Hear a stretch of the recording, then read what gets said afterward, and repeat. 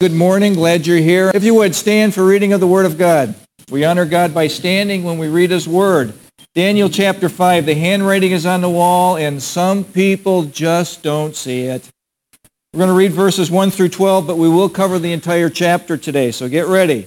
Belshazzar the king made a great feast for 1,000 of his lords and drank wine in the presence of the 1,000. While he tasted the wine, Belshazzar gave the command to bring gold, silver vessels, which his father Nebuchadnezzar had taken from the temple, which had been in Jerusalem, that the king and his lords, his wives, and his concubines might drink from them. Then they brought the gold vessels that had been taken from the temple of the house of God, which had been in Jerusalem. And the king and his lords, his wives, and the concubines drank from them. They drank wine and praised the gods of silver, gold, silver, bronze, and iron, wood, and stone. In the same hour, the fingers of a man's hand appeared and wrote opposite the lampstand on the plaster of the wall of the king's palace. And the king saw the part of the hand that wrote. Then the king's countenance changed, and his thoughts troubled him. So the joints of his hips were loosened, and his knees knocked against each other. The king cried aloud and to bring in the astrologers, the Chaldeans, and the soothsayers. The king spoke, saying to the wise men of Babylon, "Whoever reads this writing and tells me its interpretation shall be clothed with purple and have a chain of gold around his neck, and he shall be the third ruler in the kingdom." Now all the king's wise men came, and they could not read the writing or make known the king its interpretation. Then King Belshazzar was greatly troubled, his countenance was changed, and his lords were astonished. The queen, because of the words of the king and his lords, came to the banquet hall. The queen spoke, saying, "O king, live forever. Do not let your thoughts trouble you, nor let your countenance change. There is a man in your kingdom, in whom is the spirit of the holy God. In the days of your father, light and understanding and wisdom, like the wisdom of the gods, were found in him. And King Nebuchadnezzar, your father's the king, made him chief of the magicians, astrologers, Chaldeans, and soothsayers, inasmuch as an excellent spirit, knowledge, understanding, and interpreting dreams, solving riddles, and explaining enigmas were found in this Daniel, whom the king named Belshazzar. Now let Daniel be called, and he will give the interpretation." This is the word of God. Please be seated. The handwriting is on the wall, and some people just don't see it. Folks, that's the word for our day today. The handwriting is on the wall, and most people just don't see it. The theme of Daniel is this: God is sovereign over nations, God is sovereign over rulers, and guess what? God is sovereign over you. Our God is in control. Our God reigns. That's what sovereignty is. Last week we finished our time with Nebuchadnezzar, and if you remember in chapter 1, Nebuchadnezzar is introduced to the God of Israel, the true God, through 4 people: Daniel, Shadrach, Meshach, and Abednego. They were head and shoulders above all the astrologers, all the Chaldeans, all the brainiacs of Babylon. They served the Most High God. He was introduced there, but in chapter 2, he's also introduced to the God of Israel by a dream that he had. It was a statue, and it was the kingdoms of this world. Remember Babylon, Persia, Greece, Rome. And they happened just as Daniel said that it would happen in the dream. That we know that prophecy is true. We also know that there's a one world government coming. We also know from Daniel there's going to be a 10-nation confederation that will be raised up. We know that prophecy is true. And we also know that the stone in chapter 2, verse 45 is the Lord Jesus Christ. And he comes and he crushes all the kingdoms of the world, and they become like chaff. And our God will reign. Our God will reign. It will be a everlasting kingdom. Of his kingdom there shall be no end. No more earthly kings, no more earthly kingdoms, no more tragedy after tragedies. When Jesus sets up his kingdoms, folks, that's going to be a perfect kingdom. That'll be a 1,000-year millennial reign of Christ. And in chapter 3, Nebuchadnezzar, full of himself, makes an idol and insists when the music is played that everyone bow before the idol. And again, he is reintroduced to the God of heaven, the true God, because Shadrach, Meshach, and Abednego said, "We will not bow." And Nebuchadnezzar gave him a chance and says, "Oh, I'm going to throw you into this fire. It's going to be heated up, and you're going to be in this fire." And they had some of the greatest words that we see in Scripture. Listen to this. In chapter 3, verse 18, but Nebuchadnezzar is challenging. They're giving their answer, "O king, we're not going to bow, but if not, let it be known to you, O king, that we do not serve your gods, nor will we worship the gold image which you have set up. If you throw us into the fire, our God can save us, but if not, We will go because we will not bow to these gods, and we will not bow to the gods of our culture. That was what the whole teaching was about. And in chapter 4, last time we got together, we called Nebuchadnezzar had another dream. And that dream was about a watcher. And the watcher was an angel. And it was a terrifying dream for him because he was a picture of a tree, and the tree was going to be chopped down. And then he would be grazing for 7 times or 7 seasons or 7 years. We decided it was that length of time. And he went from the palace to the pasture, and it was in an instant that God changed his life. He says, "Oh no, Nebuchadnezzar, your pride has taken you to this point." He gave him a year to repent. After 1 year, he's walking on his palace, and he says all these great things about the Babylon that I have built. Look what I have done. And then God says, that's enough. And he went in and he started grazing. What we have learned is that God is a God of process. He has Nebuchadnezzar in a process of transformation. He's being transformed into knowing who the real God is.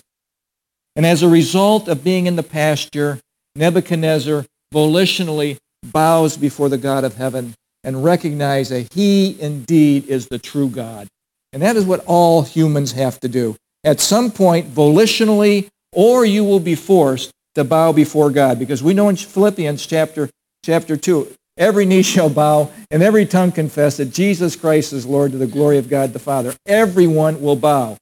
Hey, we're doing a bow willingly. He is our King, he is our Lord, he is our God, and we love him and volitionally, willingly bow before him. This week, Babylon's succeeding kings, are you going to end up with Belshazzar as the last one, continues to ignore the God of heaven and serve the false gods. And remember, we learned something. The flesh is slow to change. It takes a lot of pain to redirect the flesh ship. You know, your flesh wants to go in its direction, and it takes a lot of discomfort for that to change course. And that's what's going to happen to Belshazzar this week. Belshazzar comes to an end of himself, although he knew about Nebuchadnezzar. Although he knew about what happened. This is not secret what happened in that kingdom with Nebuchadnezzar and grazing and that sort of thing. He ignored the God of heaven. And everything's going to happen just like God prophesies. That kingdom is going to go from Babylon. Persia is right on the perch. Persia is waiting to take over. Belshazzar is going to be the king that facilitates that transition. This week, the writing is on the wall, and some people just don't see it. Let's pray. Father, we thank you for this time to study your word. Holy Spirit, teach us truths today that we need to hear. Each one of us comes from a different place. Each one of us has a different background. Each one of us has a need to hear something specific from you. So, Lord, we ask that you would speak to us today individually, truths that you want us to hear, and what we hear and what you impress upon us, help us to put into action. In Jesus' name, amen. So just as by way of introduction, when we say the writing is on the wall, it means this. It means that there are clear signs that a situation is going to get worse. It's not going to get better. Worse and worse, from difficult and unpleasant. Look, at the handwriting is on the wall in anyone's life if you go out and have an affair. The handwriting is on the wall. Things are going to get tough for you. Things are going to get difficult for you. If you rebel against God, if you turn from God, if you get a divorce, if you embrace false religions, if you celebrate things like Planned Parenthood and abortion, the handwriting is on the wall. It's going to be uncomfortable for you. Now, where are we in Daniel's life? Went into captivity, roughly age 15, but we are in chapter 5. He is in his early 80s right now, and he is at the end, approaching the end of his life. And when you approach the end of your life, you're not messing around with people. And you're going to see in this teaching that he's not going to mess around with Belshazzar. He's going to be straight up with Belshazzar, just like he was with Nebuchadnezzar. Now, just a little history. When you think about the kings of Babylon, Nebuchadnezzar was the greatest earthly king that, from a human standpoint. From him, he died after about 43 years. After he died, his son, the evil Merodach, took over. Now, that kind of tells you what he's like. The evil guy, evil. He's a bad son. And so he was so bad, he was assassinated by his brother-in-law, Nagrilasser. His brother-in-law kills him, and he reigns for 4 years. Then he dies. Doesn't say how he died, but he died. Then this guy comes to power, Labrosorakad. You say it the way you want to say it, but anyway, that's his son. Now this guy is so depraved, he's beaten to death by his friends. How do you like that? He reigns for 9 months, and even his friends can't stand him at that point, and they beat him to death. And then Nabonidus, he comes to reign, and by common consent, he takes over. Now, Nabonidus, you want to remember this. This is kind of important. The other guys you can forget before that. But Nabonidus is the real king of Babylon at this time. He does not want to live in Babylon. For 14 to 17 years, he kind of drifts around to different places. He likes to travel. But he needs a representative in Babylon, so he has Belshazzar, his son, as a co-ruler in Babylon. That is why when we see in the text, the one that reads the image or the writing on the wall will be third in the kingdom. Why third? Because Nabonidus is first, Belshazzar is second, and whoever reads the thing will be third. That is why that takes place. So, now there's another thing that I think is important to know here.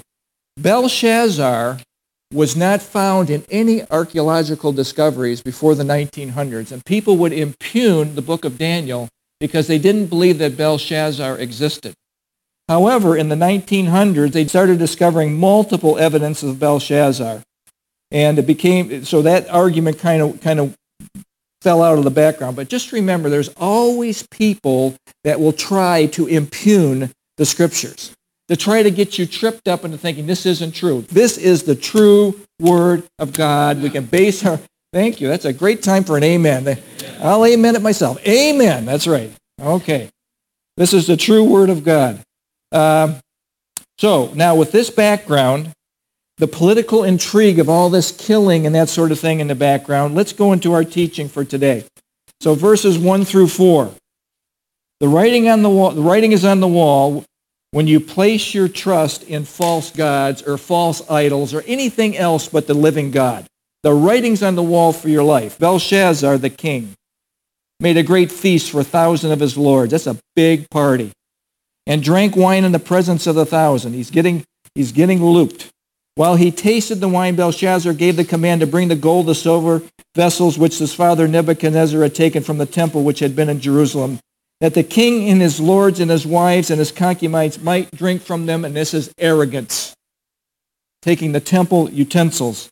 Then they brought the gold vessels that had been taken from the temple of the house of God, which he had taken in Jerusalem, and the king and his lords and his wives and concubines drank from them. They drank the wine, praised the gods of gold and silver, bronze, iron, wood, and stone, and you wonder what in the world is going on in the land at this time with Belshazzar. Well, let me give you this little background. It's been 20 years or so since anyone's heard from Daniel. He's been in the background. He's been the forgotten Daniel. He's going to be remembered here very soon. So why is this big party going on? Well, Cyrus is in the process of attacking Babylon. And he can't take them from a front attack. And Belshazzar, full of himself because of the fortifications of Babylon, throws a party for all of his lords. They can't get us. There's 20 years of food supply in Babylon. I'll tell you a little bit more specifically later on about the defenses in Babylon. But they had water, they had food, and he thought that he was safe. So he throws this big party, thousands of lords. He's celebrating. Oh yeah, things are going to change for Belshazzar very soon. Very soon. He said, this is the epitome of denial. Now, humans have a very strong propensity, a tendency for denial. I'm not here. It's not hurting. God doesn't really mean what he says. You know, we get into a lot of denial in order to move on. This is a false security that he has. Everything's going to be okay. It's like he's like a pacifier, like a little kid with a pacifier in his mouth. I'm okay. Everything's going to be great and wonderful, even though Cyrus is knocking on the door. Now listen, when he sent for the vessels of the temple, this was the final insult. This was Belshazzar's last straw, literally. He drank wine from the temple vessels, and he worshipped the false gods. We see that in verse 4. This is the last straw. Never forget something. There is a principle in life that we must never, ever, ever forget. It is found in Galatians chapter 6, verse 7 and 9. God will not be mocked. Whatever a man sows, that's what he shall also reap. If he sows to a sinful nature, from that nature will reap destruction. If he sows to a spirit, will reap eternal life. Remember, you sow and reap later and greater than what you sow. But it will always, always come. Belshazzar, this is your day. The lesson is this. Folks, when the handwriting is on the wall in your life, Belshazzar's life, repent, not party. Repent, not party. Babylon is ready to fall, and they don't even know it. They are oblivious to what's going on. Now, how often do we ignore God in our lives? When the handwriting is on the wall, how often do we do this? How often do we feel secure in our home? I have a good car. I have a bank account. I've got treasures. Some people even go to the extreme in the culture that we're living in with all the dangers of the world, and particularly in the 60s this became popular with nuclear weapons. What'd they build? Bomb shelters. Oh, I'm going to be secure in my bomb shelter. Some people buy guns. Some people buy bazookas. Anything to protect yourself and think we're secure. Look, human security is an illusion. Our security is found in the centrality of us being in relationship with God through the Lord Jesus Christ. That's it. That's it. You have an appointment with God. You will die one day. Everybody gets an A on that test. That's 100%. You will not flunk that test. You will die, and you are secure in Him. And even when you do pass, you are still secure in Him because He's going to go right into the presence of God. Belshazzar was blinded by false security, and he was partying, and then God breaks in. And notice that He breaks in not with a dream, not with a vision. He does something only one time God does in Scripture, and He writes on the wall. And we're going to see what that writing is. It's, "Wake up, Belshazzar. Wake up." And I would say today that God is speaking to us. Wake up, whoever you are. Wake up, America. Wake up, church in America. That is what I think God is saying to us today. God's judgment has arrived. Wake up, church. In verse 5 through 9, from party to panic. In the same hour, the fingers of a man's hand appeared and wrote opposite the lampstand on the plaster of the wall at the king's palace, and the king saw the part of the hand that wrote. Now, that would put you into a little bit of a panic attack. That's some strange stuff. You get a lot of this stuff on the internet where someone sees a ghost, and they've recorded it. And you see a little blip of some cloudy nothing, and everybody's in a panic about that. Well, this is a guy's hand on the wall writing what's going to happen to his kingdom. Then the king's countenance changed, you bet, and his thoughts troubled him so the joints of his hips were loosened, and his knees knocked against each other. The king cried aloud to bring the astrologers and the Chaldeans and the soothsayers. These are his top guys. These are the guys that always helped him in the past. Oh, not now. The king spoke, saying to the wise men of Babylon, whoever reads this writing and tells me its interpretation shall be clothed with purple and have a chain of gold around his neck, and shall be third ruler in the kingdom. Now all the king's wise men came. And they could not read the writing or make known to the king its interpretation. Then King Belshazzar was greatly troubled. His countenance was changed, and his lords were astonished. God is going to get Belshazzar's attention, really in a strange way. God rocks Belshazzar's world.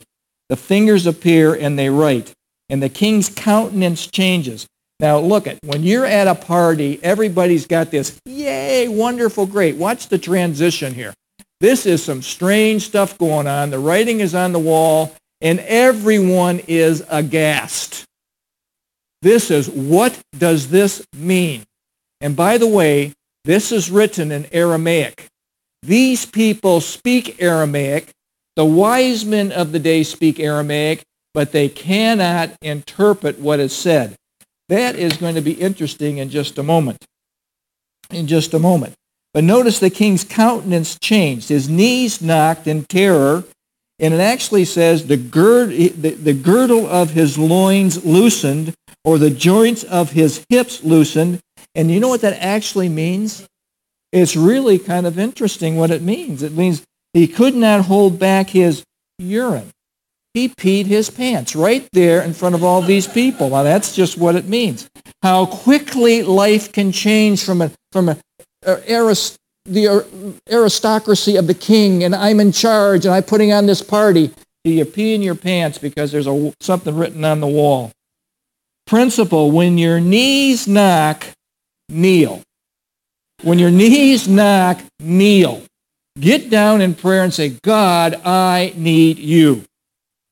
The king's response was a wrong response. He panicked. He turned to the wrong people. You ever have that happen? Happens all the time. People, to get an answer to something that's going on, turn to the wrong people. He cried aloud. And he calls the usual guys, and by the way, history has proven that every time God is breaking in, these guys can't help. Daniel could help, but not these guys. Belshazzar, in his ignorance, has forgotten Daniel. I don't need Daniel. It even says whoever interprets this is going to be third in the kingdom. Belshazzar, in his arrogance and smugness, hear this, represents all the unsaved upon whom God's wrath will fall. Now, I left out a verse here. Yes, I did. And I want to digress for just a moment because I think this is important when we're talking about the wrath of God. And it's Isaiah 13, 6 and 7. It says this, people will focus on the love of God and ignore the terror and the wrath of God. We hear this all the time today in our culture. You know, you talk about same-sex marriage, and it's God's love. It's God's love. He just wants us to be together and to be happy. And they forget the wrath of God, and they forget the holiness of God. Here's what the prophet Isaiah says. Wail, for the day of the Lord is near. It will come as destruction from the Almighty. Therefore, all hands will fall limp, and every man's heart will melt. They will be terrified. Pains and anguish will take hold of them. They will writhe like a woman in labor. They will look at one another in astonishment, their faces aflame. You talk about a countenance change when the wrath of God comes on this earth. People will be rocked. People will be rocked. Belshazzar represents all the unsaved upon whom God's wrath will eventually come. The lost of the world are literally a heartbeat away from terrible judgment and don't even know it. That's the tragedy of it. What are we in? We're in denial. The great human gift that causes destruction is denial. Everything is okay. It won't happen to me. And sadly, this is the majority. This is the majority of humans. Something bad's coming to your house. I feel so bad for you, but I don't think it's coming to my house. Oh, really? One day it will. You know, Jesus said something very interesting when he's talking about the majority. Please notice this. Now, I just watched Pilgrim's Progress. They had it on the internet here recently, John Bunyan's book. And it talks about pilgrims staying on the path, going towards the celestial city. And how many people start on the path and then get waylaid by one distraction or another and fall away from God. Oh, stay on the path, folks. This is just a side note, by the way. The thing I want to impress upon you is that the majority are going the wrong way. The majority are in denial of what God has said in His Word. The majority are now, enter by the narrow gate. Look how narrow it is. It is narrow. It's just big enough. The gate is the Lord Jesus Christ. It is as wide as anything can be if you go through it. But He's the only way that you can get to a holy God. Enter by the narrow gate. For wide is the gate and broad is the way that leads to destruction, and many go in by it. And narrow is the gate and difficult is the way that leads to life, and there are few who find it. Enter by the narrow gate. Stay on the path. Don't get distracted. Don't go into denial. What God has said in His Word is true. Amen. Thank you. Verses 10, sadly, this is the majority, folks. Verse 10 through 12. 911, send for the man of God. So when you're in the crisis, this happens. Send for the man of God. Verses 10 through 12. The queen, because of the words of the king and his lords, came to the banquet hall. Now she hears all the commotion. This guy's yelling so loud it breaks into the queen's chamber. The queen spoke, saying, oh, and by the way, she may be the queen, but she's probably the grandma of Belshazzar. She's probably the wife of Nebuchadnezzar. That's what most people think. She breaks in, O king, live forever. Do not let your thoughts trouble you, nor let your countenance change.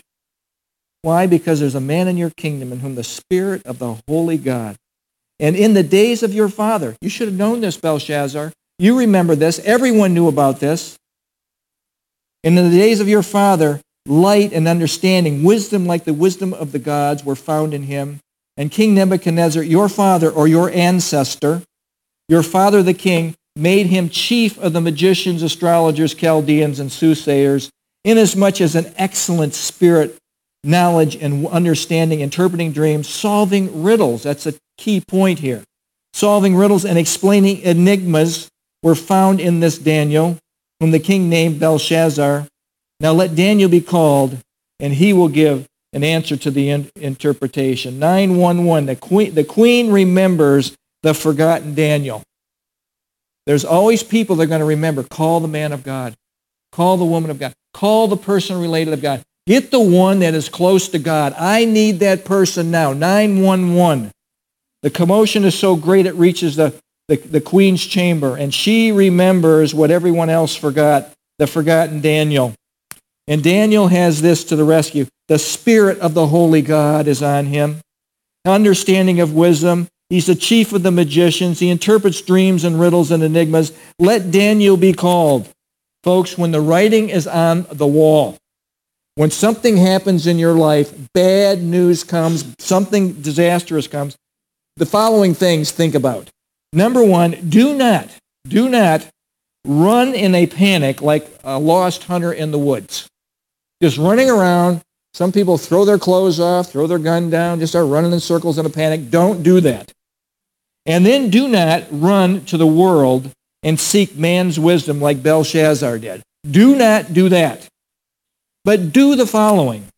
Do turn to God. Do seek wisdom from the people of God that are really connected with God. Now, there's not a whole lot of those today, by the way. So be discerning who you're getting your help from. Do seek praying people. Do seek faith-filled people who believe in the impossible. Do seek those who are dwelling in Jesus Christ. Remember, menno, making your home in. Their life is immersed in the Lord Jesus. Do seek those who are connected to the fountain of living water. Remember Jeremiah chapter 2. We talked about that last time. Do send for the man of God. When there's a 911 moment, turn to God. Get counsel from the people of God. That is the message for us today. Belshazzar did not do that. The queen had enough sense to do that. Verse 13 and 16, the king meets the forgotten Daniel. Then Daniel was brought in before the king. Now again, 20 years he's been on the sidelines. 20 years, nothing to do with the kingdom. The king spoke and said to Daniel, are you that Daniel, who is one of the captives from Judah, whom my father, the king, brought from Judah? I have heard of you, that the Spirit of God is in you, that the light and understanding and excellent wisdom are found in you. When did he hear this? From his mom, or from the grandma. That was just a few minutes ago. I've heard of you, like he's all arrogant. I know you. Really, you were just introduced. You just remembered him. Now the wise men, the astrologers, have been brought in before me, that they should read this writing and make known to me its interpretation. But, oh, they could not give the interpretation of the thing. Notice he calls it the thing. He can't even describe it. And I have heard of you that you give interpretations and explain enigmas, or you're untie knots. Now, if you can read the writing and make known to me its interpretation, you shall be clothed with purple, have a chain of gold around your neck, and oh, it's so wonderful, and shall be third in the kingdom. Well, that sounds great to Belshazzar. It means nothing, you're going to see in the next few verses, to Daniel. So, verse 13, he says this, are you that Daniel? Now, there might be some sarcasm there. I have heard of you, really. I have heard of you. Why did Belshazzar not think of Daniel?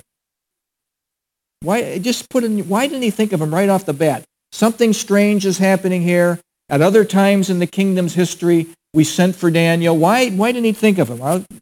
Remember this. It's been 20 years that Daniel has been ignored. Belshazzar did not need God all of his life, did not need God, didn't need Daniel, thought, I'm doing great and wonderful right on my own. It's the arrogance of man. And he had this attitude, I can run my life. No one can tell me how to I can run my life. And then he hits the wall, or literally the writing's on the wall, and he needs God. It's not your life. You cannot do what you want and think you're going to get away with it. You want gloom and despair, go down that path.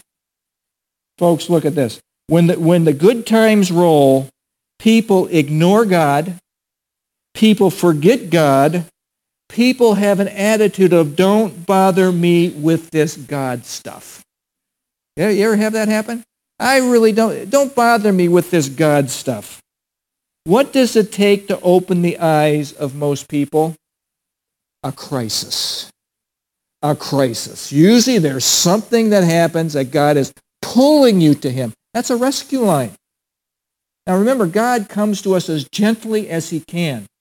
But if he has to, he will put a crisis in your life to get your attention, to open your eyes to who he really is. That's the most important thing. But this is passing. This is all temporary. Everything that we see around us and everything that we put our roots in and that sort of thing, this is passing. So it's most important, no matter what, that God gets our attention and that we turn to him. That is the most important thing that can happen in our lives, a crisis. Belshazzar had a crisis. Belshazzar is calling for the man of God. Verse 17 through 24. Now this is interesting. If you checked out at this point, please check back in. This will be something that might be of interest to you. Then Daniel answered and said before the king, I love this, let your gifts be for yourself, give your rewards to another, yet I will read the writing. I could care less about what you have to give to me, Belshazzar. He's almost insolent. And I will make known to him their interpretation. O king, the Most High God gave Nebuchadnezzar, your father, a kingdom. God gave it. And majesty and glory and honor. And because of the majesty that he gave him, all peoples, nations, languages trembled and feared before him. Whomever he wished, he executed. He had supreme power. Whomever he wished, he kept alive. Whomever he wished, he set up. And whoever he wished, he put down. But when his heart was lifted up with pride, and his spirit was hardened in pride, he was disposed from his kingly throne, and they took his glory from him. That's the watchers. That's the angels. That's going into the field to graze like an animal. Then he was driven from the sons of men. His heart was made like beasts, and his dwelling was with the wild donkeys. See, God will cause the crisis you need to wake you up. Some people end up grazing. That's about as far as you can get before dying. He gets your attention. They fed him with grass like oxen, and his body was wet with the dew of heaven, till he knew that the Most High God rules in the kingdom of men and appoints over it whomever he chooses. But you, his son Belshazzar, look at this, right between the eyes, 80 years old, holds nothing back. You have not humbled your heart, although you knew all of this. He makes him accountable. He says, you knew this. Everyone in this kingdom knows about Nebuchadnezzar. You can't cop out and say you didn't know. Just like people can't cop out today and say, I don't know anything about Jesus. I don't care about his word. Look, if you live in America, you have some information that most of the world doesn't have because they don't have anything. We do, and with information comes accountability. More on that in just a second. And you lifted yourself up against the Lord of heaven. They have brought the vessels of his house before you, and you and your lords and your wives and your concubines have drunk wine from them. And you have praised the gods of silver and gold and bronze and iron, wood and stone, which do not see or hear or know. So many people just get waylaid into things that are absolutely useless. And God, who holds your breath in his hand and owns all your ways, you have not glorified. Let that ring in Belshazzar's ear. Think about this. The forgotten Daniel responds. Note, at age 80, he will have nothing to do with the king's flattery. Have nothing to do, folks, with the world's flattery. Have nothing to do with that. All the stuff of the world means nothing to Daniel. Keep your gifts. Keep your rewards. Give your rewards to somebody else. Daniel responds and tells him the truth, and he gives him some history. Gives him some history. Watch this. Think about this. He's been set aside for 20 or more years. Some people say 20 to 30 years. Set aside. But watch. Daniel sees the opportunity to witness. He seized the moment. After 20 to 30 years of no input, Daniel is ready. What does it say in 1 Peter 3:15? Always be ready to give a defense to everyone who asks you for the reason for the hope that you have, but do it with gentleness and respect. At least that's the NIV. And the New King James says meekness and fear. Gentleness and respect. We approach people, but we tell them the truth about who our Lord is. Be ready. Daniel didn't have a clue he's going to be called up that day. We don't know when we're going to be called up. Be ready to give an answer to anyone who asks you for the reason for the hope that you have. But do it with gentleness and respect. We never come at them with guns blazing. Get right or get left. We tell them about the love of God. We tell them about what he did for us on the cross. We tell them there's a heaven to be gained and a hell to be shunned. We tell them that sin will separate you from a holy God. And that a repentant heart and a heart that believes that Jesus died on the cross for your sins will gain you access into heaven and get you into communion with the holy God. It's the only way. It's the only way. It's through the Lord Jesus Christ. Then Daniel gave the king a history lesson about the greatest Babylonian king that ever lived, and how this Babylonian king came to know the true God by grazing in the field. The message is very clear for Belshazzar. This happened to Nebuchadnezzar. You should have known about it. You should have known about it. But you, Belshazzar, have not humbled your heart, though you knew all of this. But you, Belshazzar, did not repent. You, Belshazzar, knew, but you did. See, people live in denial. That's for somebody else. That's not for me. See, everything's going good in my life. I don't need to repent until something changes. Lesson number 1, with knowledge comes responsibility, folks. Do not spurn the light that God gives you. It's a treasure when he opens your eyes. Do not spurn it. Don't ignore God. Hebrews chapter 10 has an interesting thing to say. Now remember, the book of Hebrews is written to the Hebrews to teach the Hebrews not to be Hebrews. That's right. Okay. It says in 10:26, for if we sin willfully after we receive the knowledge of the truth, Belshazzar had a knowledge of the truth. If we sin willfully after we receive the knowledge of the truth, there no longer remains a sacrifice for sins, but a certain fearful expectation of judgment and fiery indignation which will devour the adversaries. And in verse 29 it has these words. Please hear this. Of how much worse punishment do you suppose will be thought worthy of those who have trampled the Son of God underfoot, counted the blood of the covenant by which he was saved a common thing, and insulted the Spirit of grace? See, the Holy Spirit comes to you, opens your eyes, says, turn to Jesus, and people go, no, I don't need him now. Things are going too good for me right now. I don't need Jesus. And that's what he says. How much worse punishment do you suppose? That's a big warning in the book of Hebrews. A big warning. Scary warning. Do not spurn the light that God gives you. Lesson number 2. Human hubris, that's arrogance, pride, predisposes the person to overestimating themselves and underestimating God. It's an interesting point. Belshazzar, you lifted, in verse 23, you lifted yourself against the Lord of heaven. And that's always an uh-oh. Okay, that's an uh-oh. You disdained the holy things. You brought the holy vessels from the temple and you drank wine from them. That's an uh-oh. You praised the gods of silver and gold who are useless, and we know that Isaiah says how useless they are. We've been to those verses many times. An amazing characteristic of humanity is this. Humans are worshipers of something. All humans will worship something, even if it is themselves, even if it is the creation. Remember in Romans chapter 1 that Paul was speaking, and he talks about the condemnation that the world has because the heavens declare the glory of God. The creation shows that God is God in existence. But what do humans do? For since the creation of his invisible attributes are clearly seen, being understood by the things that are made, even his eternal power and Godhead, so they are without excuse because all humanity knows this just can't happen. I don't care what you learn in college biology. Evolution is false. This did not just evolve. God created the heavens and the earth. So they are without excuse. But what do people do? Professing to be wise, they become fools, and they change the glory of the incorruptible God.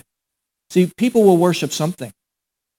What do they worship? Into an image like corruptible man and birds and four-footed animals and creeping things. And it says, God gave them over.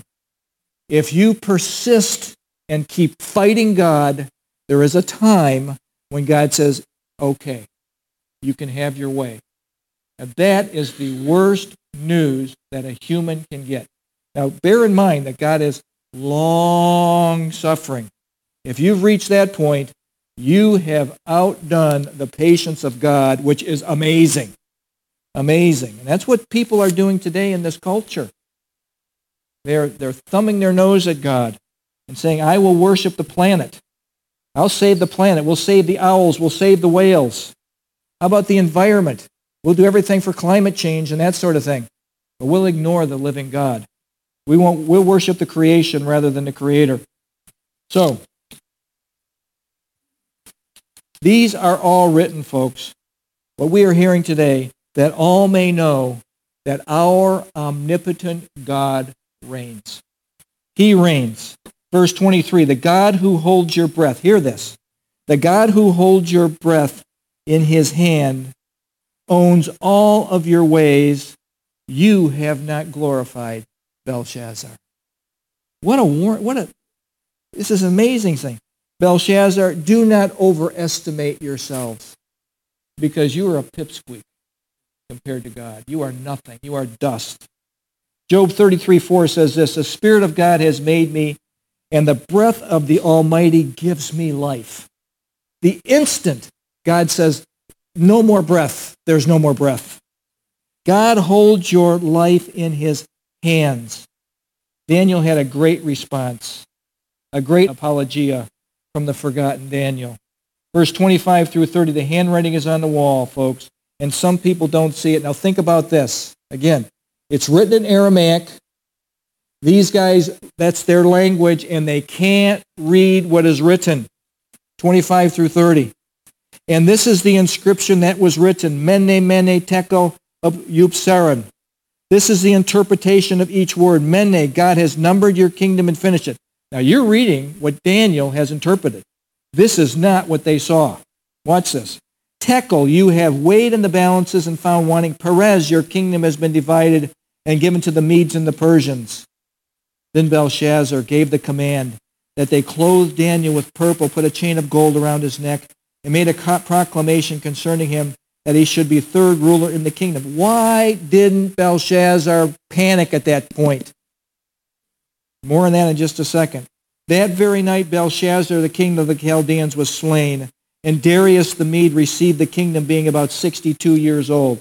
Now think about this. Again, it's written in Aramaic. Mene, Mene, Tekel, Upsaran. And then the hand is writing at it. That means counted or numbered. Counted or numbered twice. Weighed, Tekel. Upsars, your kingdom will be divided. Written in Aramaic. Why the problem for the super knowledgeable, the Babylonian king? Why could they not interpret this? And I've always wondered that. Have you wondered that? Maybe you haven't read this, but this guy helped me with this. This guy's name is Stephen Armstrong, and he has a ministry called Verse by Verse Ministry. Great website if you ever want to go to it. Very helpful for understanding the Scriptures. He says this, first, the Aramaic meaning of the words are various weights or measures of value. Mene means the same thing as mina in Hebrew. Tekel comes from the same root word as the Hebrew shekel.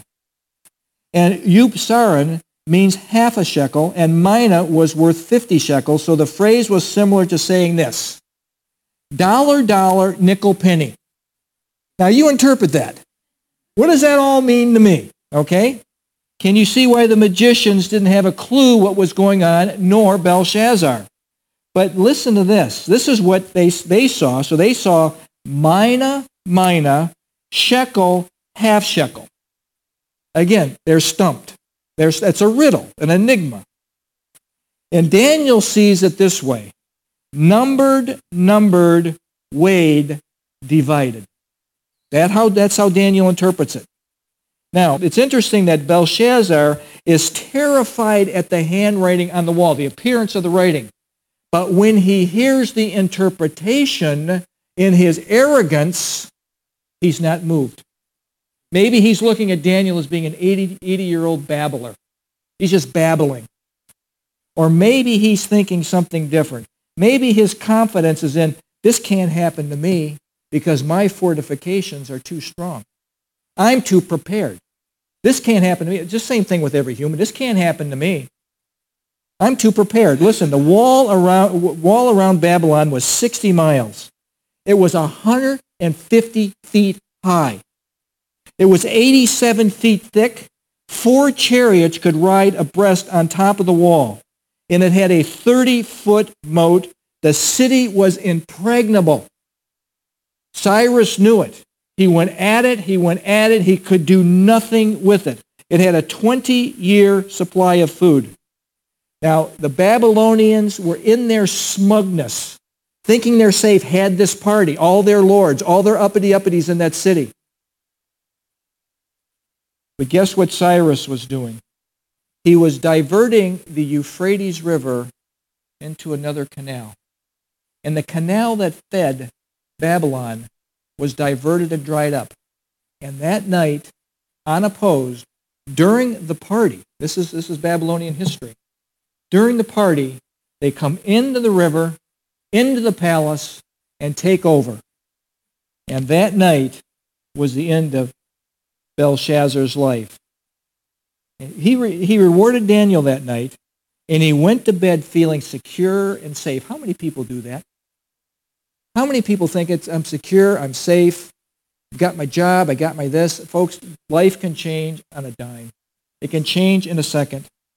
He had a wall, he had supplies, he had water. Nothing could touch him. What Daniel is saying isn't for me. It's for somebody else. Somebody else. Somebody else. That night Belshazzar was slain. That night his soul was required of him. It's the same for all of us. There will be a night when our soul will be required of us. Folks, the handwriting is on the wall, and some people just don't see it. Let's take it home here. Conclusion. The handwriting is on the wall, and some people don't see it.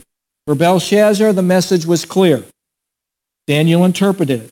Mene, God has numbered your kingdom. Tekel, you have been weighed in the balances and found wanting. Perez, your kingdom has been divided and given to the Medes and the Persians. And for us, folks, today the message is clear.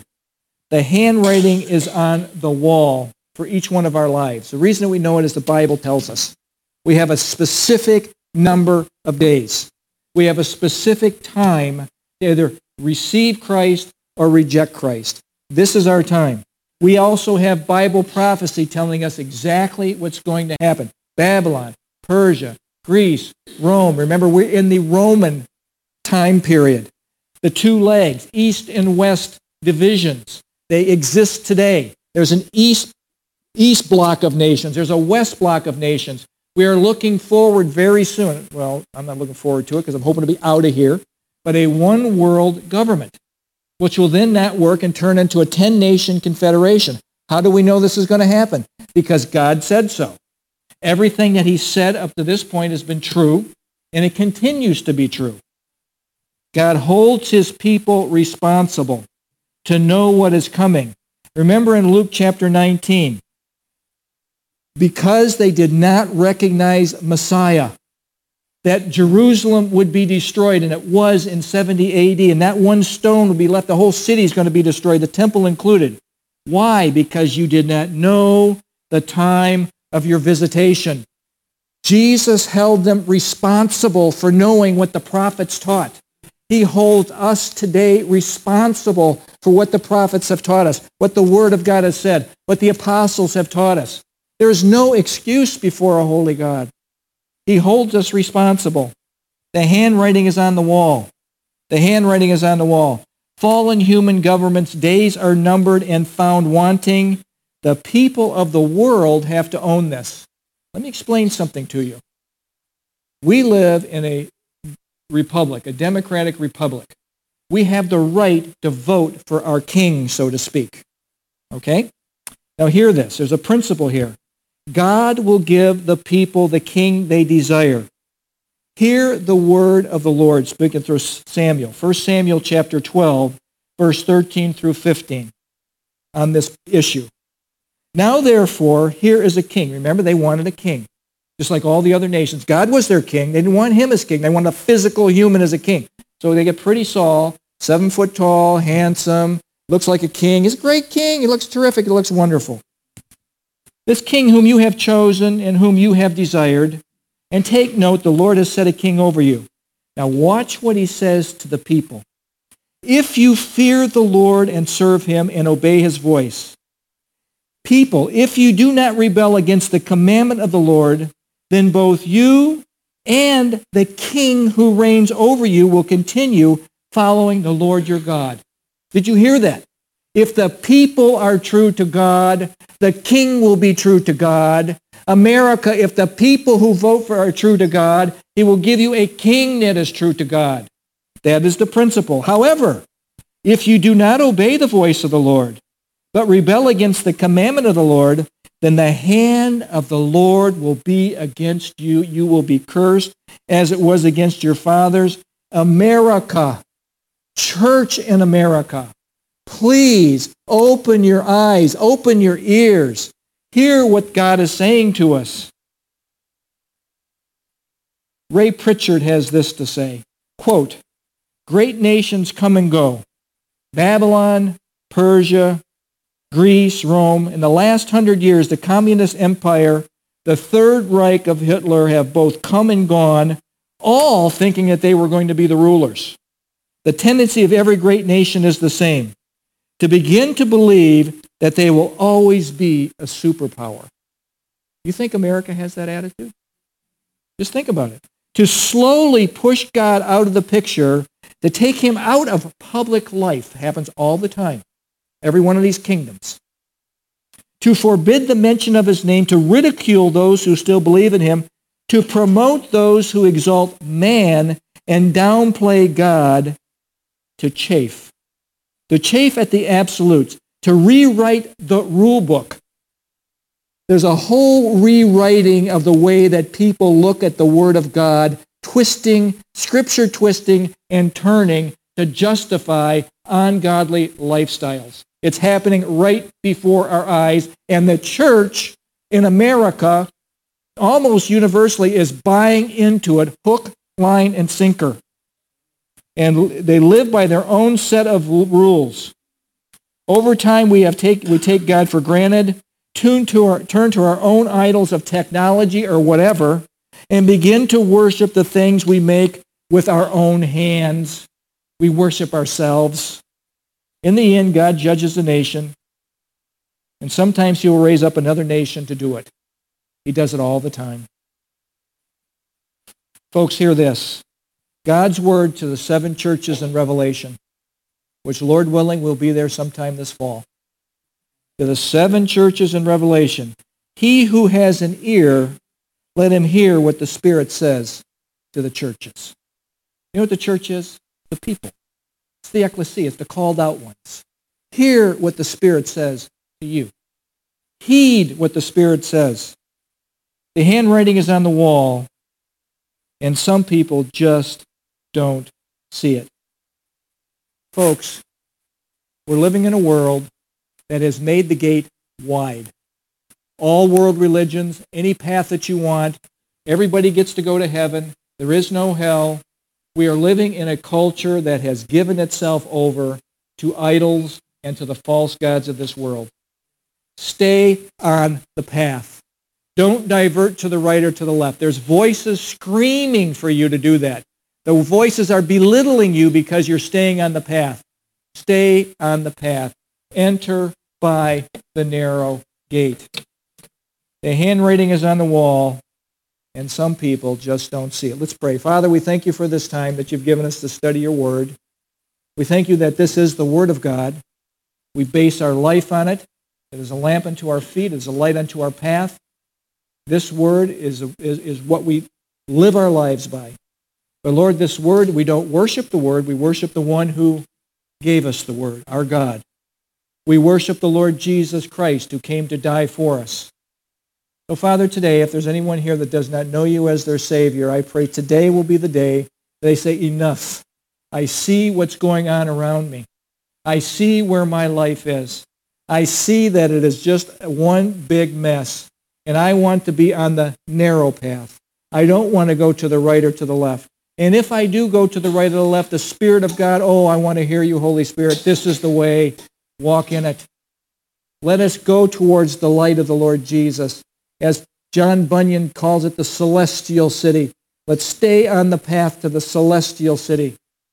Oh, Lord, may we be true to you and your word in this culture that is drawing so many away. May we stand for the truth. Lord, we ask you for the rod of iron up our spine, the Holy Spirit, to allow us to do this. In Jesus' name, amen.